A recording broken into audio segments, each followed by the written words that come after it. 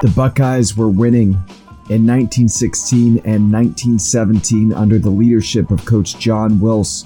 Ohio State claimed its first ever Big Ten championships back to back. The program had come a long way and faced strong headwinds. Poor play had left the athletic department with empty pockets in the early days of the program, as then coach David Farragut Edwards bumbled to a 1-7-1 record in 1897, a record that to this day stands as the worst in OSU history. Fortune turned when Ohio State hired John Ekstrom as head coach. Ekstrom immediately lit a fire in the program and jolted the team to its first ever undefeated season in 1899. But even Ekstrom's term, as outstanding as it was, would be defined by tragedy. Center John Siegrist died from a head injury sustained playing a game in 1901. While the team chose to play on at the urging of John's brother and fellow player Charles, Coach Ekstrom would move on, choosing not to coach another season after the hardship of 1901. Over the years, Ohio State would experience ups and downs, but eventually settle in as a good but not great team in a second-tier conference. The Buckeyes spent their days in the Ohio Athletic Conference for 11 seasons from 1902 to 1912. In those Ohio Athletic Conference years, Ohio State would regularly play the best teams in Ohio, usually beating them, and claim 2 conference championships. Not bad, but it's impossible to build a consistent program when the head coach is always changing. That was among the central challenges facing Ohio State. In the Buckeyes' 11 seasons in the Ohio Athletic Conference, they cycled through 6 coaches. John Richards was hired in 1912 to guide the program in its transition from the Ohio Athletic Conference to the Western Conference. Richards quit the job after a single season.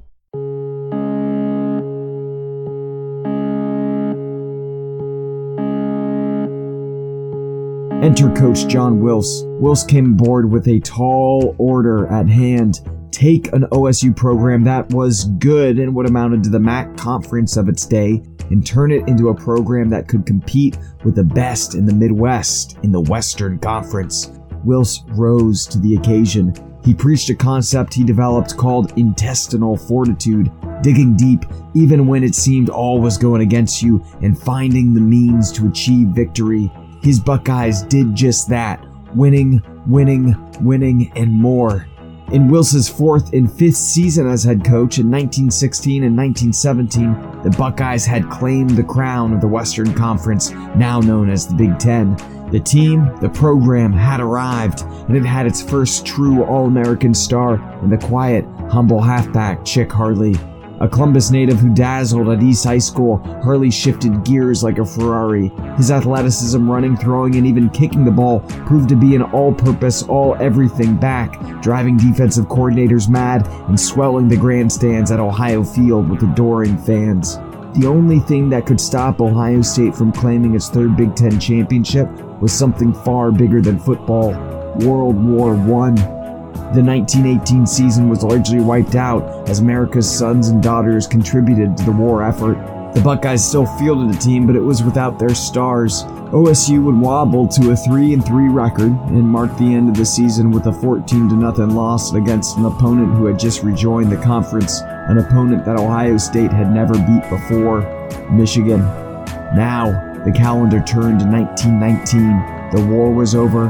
America's sons and daughters had returned to normal life. For OSU, the 1919 team would be star Chick Harley's senior season. In his previous 2 years of eligibility, the Buckeyes had 2 conference championships. Harley and Wills had their eyes on a 3rd, but to claim it, they would need to navigate a tricky schedule, and they would need to do something no team had ever done before: beat Michigan. There was good reason Ohio State had never beat Michigan. The man walking the sidelines for the Wolverines was maybe the greatest to ever coach the game, Fielding Yost, and Fielding Yost didn't like the Buckeyes.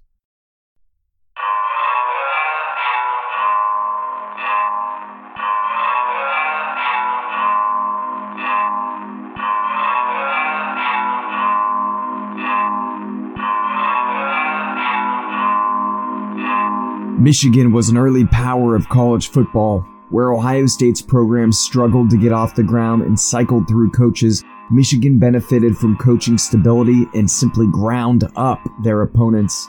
The Wolverines started playing football 11 years earlier than the Buckeyes in 1879. By the time Ohio State's program got up and running in 1890, Michigan was already at another level. Winning records were the norm for the Wolverines. As Ohio State struggled through its worst ever football season in 1897, Michigan posted a 6-1-1 mark. The following year, the Wolverines went 10-0, claiming their first ever Western Conference championship in only the conference's third season of play. Then the Michigan program went from good to elite, with the hire of Fielding Yost to lead the team in 1901. It wasn't the first time Yost and the Buckeyes crossed paths. Years earlier, Yost came to Columbus to interview for OSU's head coaching vacancy. Yost ended up tackling a member of the hiring search committee in an overzealous demonstration of football techniques. He walked away from OSU's campus without the job and went on to crisscross the country in coaching stints before finally being hired by the Wolverines. With Yost at Ann Arbor, the Wolverines annihilated the competition. Under Yost's prolific point-a-minute teams during his first 4 years as head coach, Michigan would not lose a game, posting 43 wins, 0 losses, and only a single tie. The lopsidedness extended beyond Michigan's foes in the Big Ten. When Michigan met Stanford in the first ever Rose Bowl in 1902, the Wolverines laid on a 49-0 beatdown. The result of the game was so disappointing to Rose Bowl officials that they decided to not play football for the next 13 years. For the next 13 years, chariot races, ostrich races, you could find those on New Year's Day in Pasadena, but football was not on the menu because they didn't want to see what Michigan had done to Stanford happen again. So it was. Michigan was so good that they actually broke the Rose Bowl. And that wasn't the only things that the Wolverines would break. They would perpetually beat up on the Buckeyes. Leading into the 1919 season, Ohio State and Michigan had played 15 times. Michigan won 13 of those contests, tying only 2. In 10 of those losses, the Buckeyes didn't score a single point. But due to conference realignment and World War I, Ohio State and Michigan hadn't played at full strength since 1912, and Buckeyes coach John Wills had never played the Wolverines at full strength. 1919 would be a new chapter, but OSU couldn't look too far ahead. The Michigan game would come in the middle of the schedule, and before the Buckeyes got there, they would need to take care of business. As Ohio State eyed another championship, many were eyeing the future. The Lantern, Ohio State student newspaper, reported in the summer before the 1919 campaign that planning for a new stadium was underway. Plans are now in progress for the erection of the long-anticipated stadium. The stadium is to be constructed in the shape of an elliptical horseshoe built around an oval track with seating at the capacity of 50,000 persons. The successful advent of mass athletics has made a large athletic field necessary in keeping with the progress of the times. If Ohio State is to be successful in the coming football season, the demand for the stadium will be so great that it cannot be ignored. Just as the Buckeyes do so often year in and year out today, in 1919, with senior Chick Harley and company back from World War I, the Buckeyes reloaded. Chick was joined in the backfield by Pete Stinchcomb, a dynamic runner in his own right who moved to quarterback. Lining up at end were Jim Flowers, Bill Sliker, and Truck Myers. The line was strong too. Fritz Holtkamp returned at center for his senior campaign. Dean Trott, Lloyd Pixley were at guard. Eilus Hoffman and Bob Spires starred at tackle. As practice started in the fall, the Lantern forecasted bright days ahead. Prospects for the most successful football season in history of the university are extremely bright at present, and with the cooperation of the student body, Coach Wilson and his assistants should be able to whip together another Buckeye team equally as powerful as that produced in 1916 and 1917. Harley took the field for his final season on October 4th against Ohio Wesleyan in front of a record opening day crowd of 7,200 at Ohio Field. What did Chick Harley's senior season hold in store? Well, on his first carry of the day, he took it to the house. Ohio State would never look back, winning 38-0. Wils's team rolled on. They dispatched Cincinnati 46-0. They handled Kentucky 49-0. Now the dust had settled on the first 3 contests. Ohio State had outscored its opposition 133-0. Wills and Harley had turned their attention to the gathering storm up north. The undefeated Buckeyes headed to Ann Arbor to take on the undefeated Wolverines. What happened next would reverberate to this day. Coach Wills drilled the team through a long, secret practice sessions in the days leading up to the game. The players worked until long past sundown as darkness swept through Columbus. The easy wins in the first 3 games left Wills with a full bag of tricks heading into Ann Arbor. In addition to being undefeated, Michigan also entered the game unscored upon. Something was bound to break. The Lanterns summed up the stakes. If the Scarlet and Gray can triumph over Michigan, the ambition of every man on the team will be realized. Championship talk can come later, for the task before the Wilsmen is to maul Michigan. The largest ever pregame send-off rally took place the Thursday before the game. 2,000 roaring fans met the Buckeyes with soaring songs and speeches. The night was a celebration, and it came to its crescendo when Chick Harley and Coach Wills rose to speak. The senior all-everything halfback Harley had never played the Wolverines, but understood the magnitude of the moment. Harley said, "All of us see what it means to Ohio State if we win. We can only do one thing, and that is do our best." Wills, echoing Harley's modesty, warned the fans not to be overconfident, that the time for talk would come only after achieving their goal. Michigan and Yost were a high-flying, explosive team. With an OSU team made up of many veterans from World War I, Wills said that the team's slogan, that the team's rallying cry for the week, would echo the famous call of the Battle of Verdun, "They shall not pass."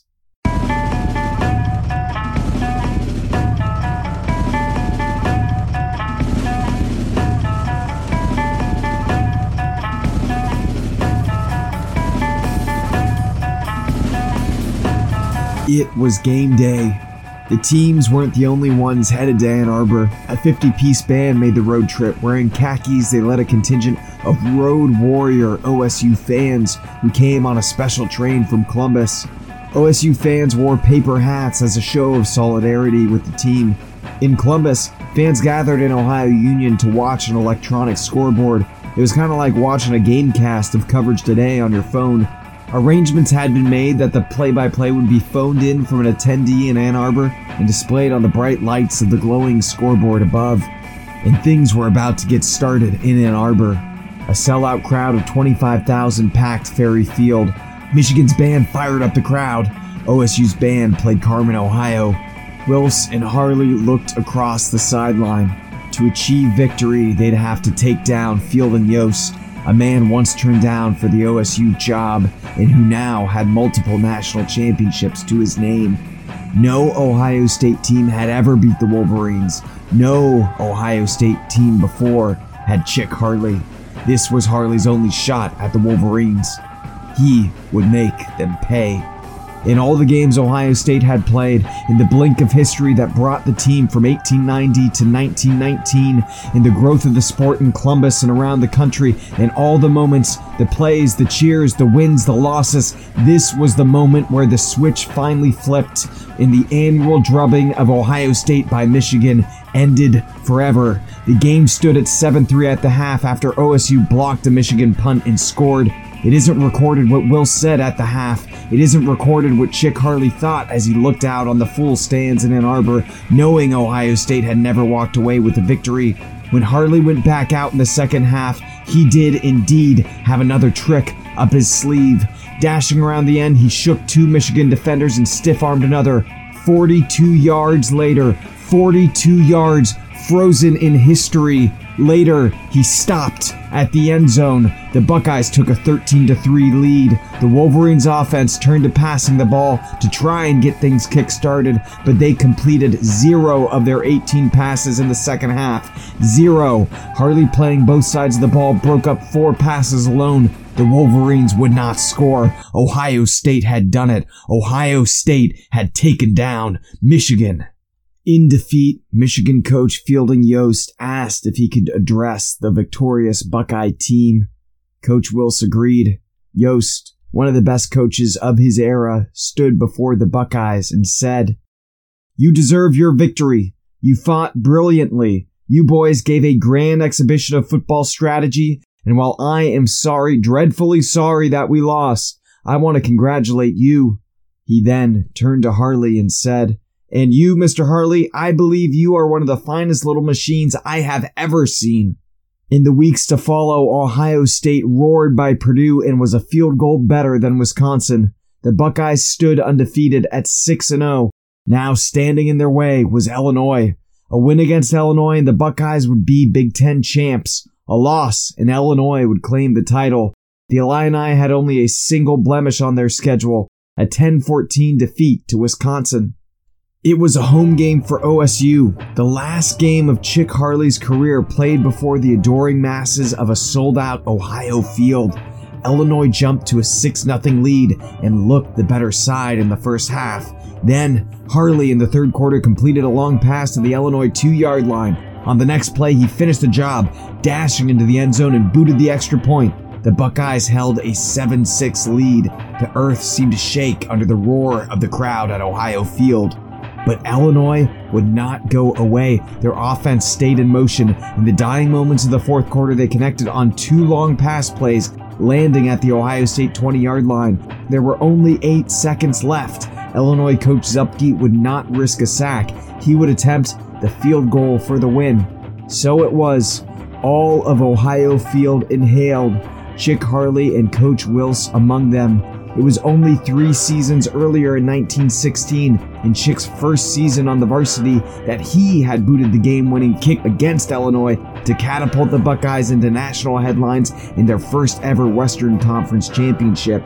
Now Illinois' kicker lined up, keen on revenge. The ball was snapped. The kick was up. It went sailing through the cold, late November Ohio air and split the goalposts. Illinois took a 9-7 lead with 5 seconds left. The Buckeyes had a chance for one more play. Harley got the snap, fighting back tears. He hurled the ball through the air, the All-American throwing one last desperate pass. It fell. Incomplete. The game was over. Illinois had won. Illinois were Big Ten champs. Perhaps in all the games that have ever been played, this one was the biggest punch in the gut in Ohio State football history. Harley couldn't hold back the tears as he walked off the field. His last game was his first ever loss. It was almost too cruel. The lantern recalled the scene. Tears streamed down the cheeks of the almost indomitable Chick as he left Ohio Field for the last time as a varsity football man. Hundreds of women and men, young and old, pressed forward to offer regrets to the illustrious halfback that the privilege he so desired was denied him. Ohio State loves Harley in victory or defeat. Many affecting scenes took place in the dressing room after the game, while the members of the squad changed to their civilian clothes, several for the last time. Dr. John W. Wills, the man who together with Chick brought to Ohio State its first championship, spoke to the members of the team, telling them of his faith in them and his pride in them, even though defeated. The Ohio State 11 fought its hardest, and defeat by a team of the caliber of the Illinois 11 is not a disgrace, but something of which the team and its famous captain and coach can well be proud. But in loss, something bigger had happened. OSU sold 20,000 tickets to the Illinois game, and athletic director Lynn St. John thought he could have sold 60,000. In the wake of the loss, the OSU Board of Trustees approved a new proposed football stadium.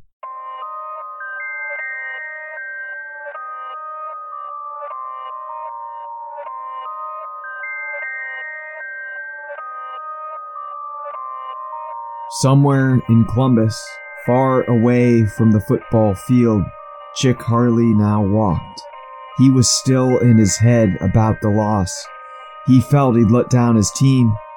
In victory, he would give his teammates all the credit, but in loss, he would take the blame personally. That was his character. But maybe he did not know, maybe no one knew yet, that the one thing Chick brought to Ohio State was victory. Victory in the team's first ever Big Ten Conference championships. Victory for the first time against Michigan. Victories that sparked a frenzy for football in Columbus and tilled the earth to build Ohio Stadium.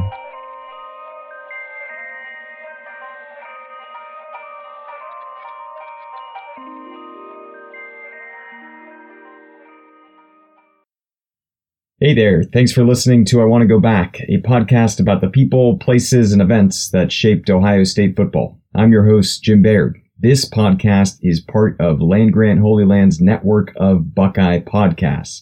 If you did like what you listened to, please feel free to give us a 5-star rating and share it with your friends. Music for this season was provided by Fields, Ohio, Fool's Fire, and Nick Jados. Thanks to you for really helping bring the history of the game to life with your music.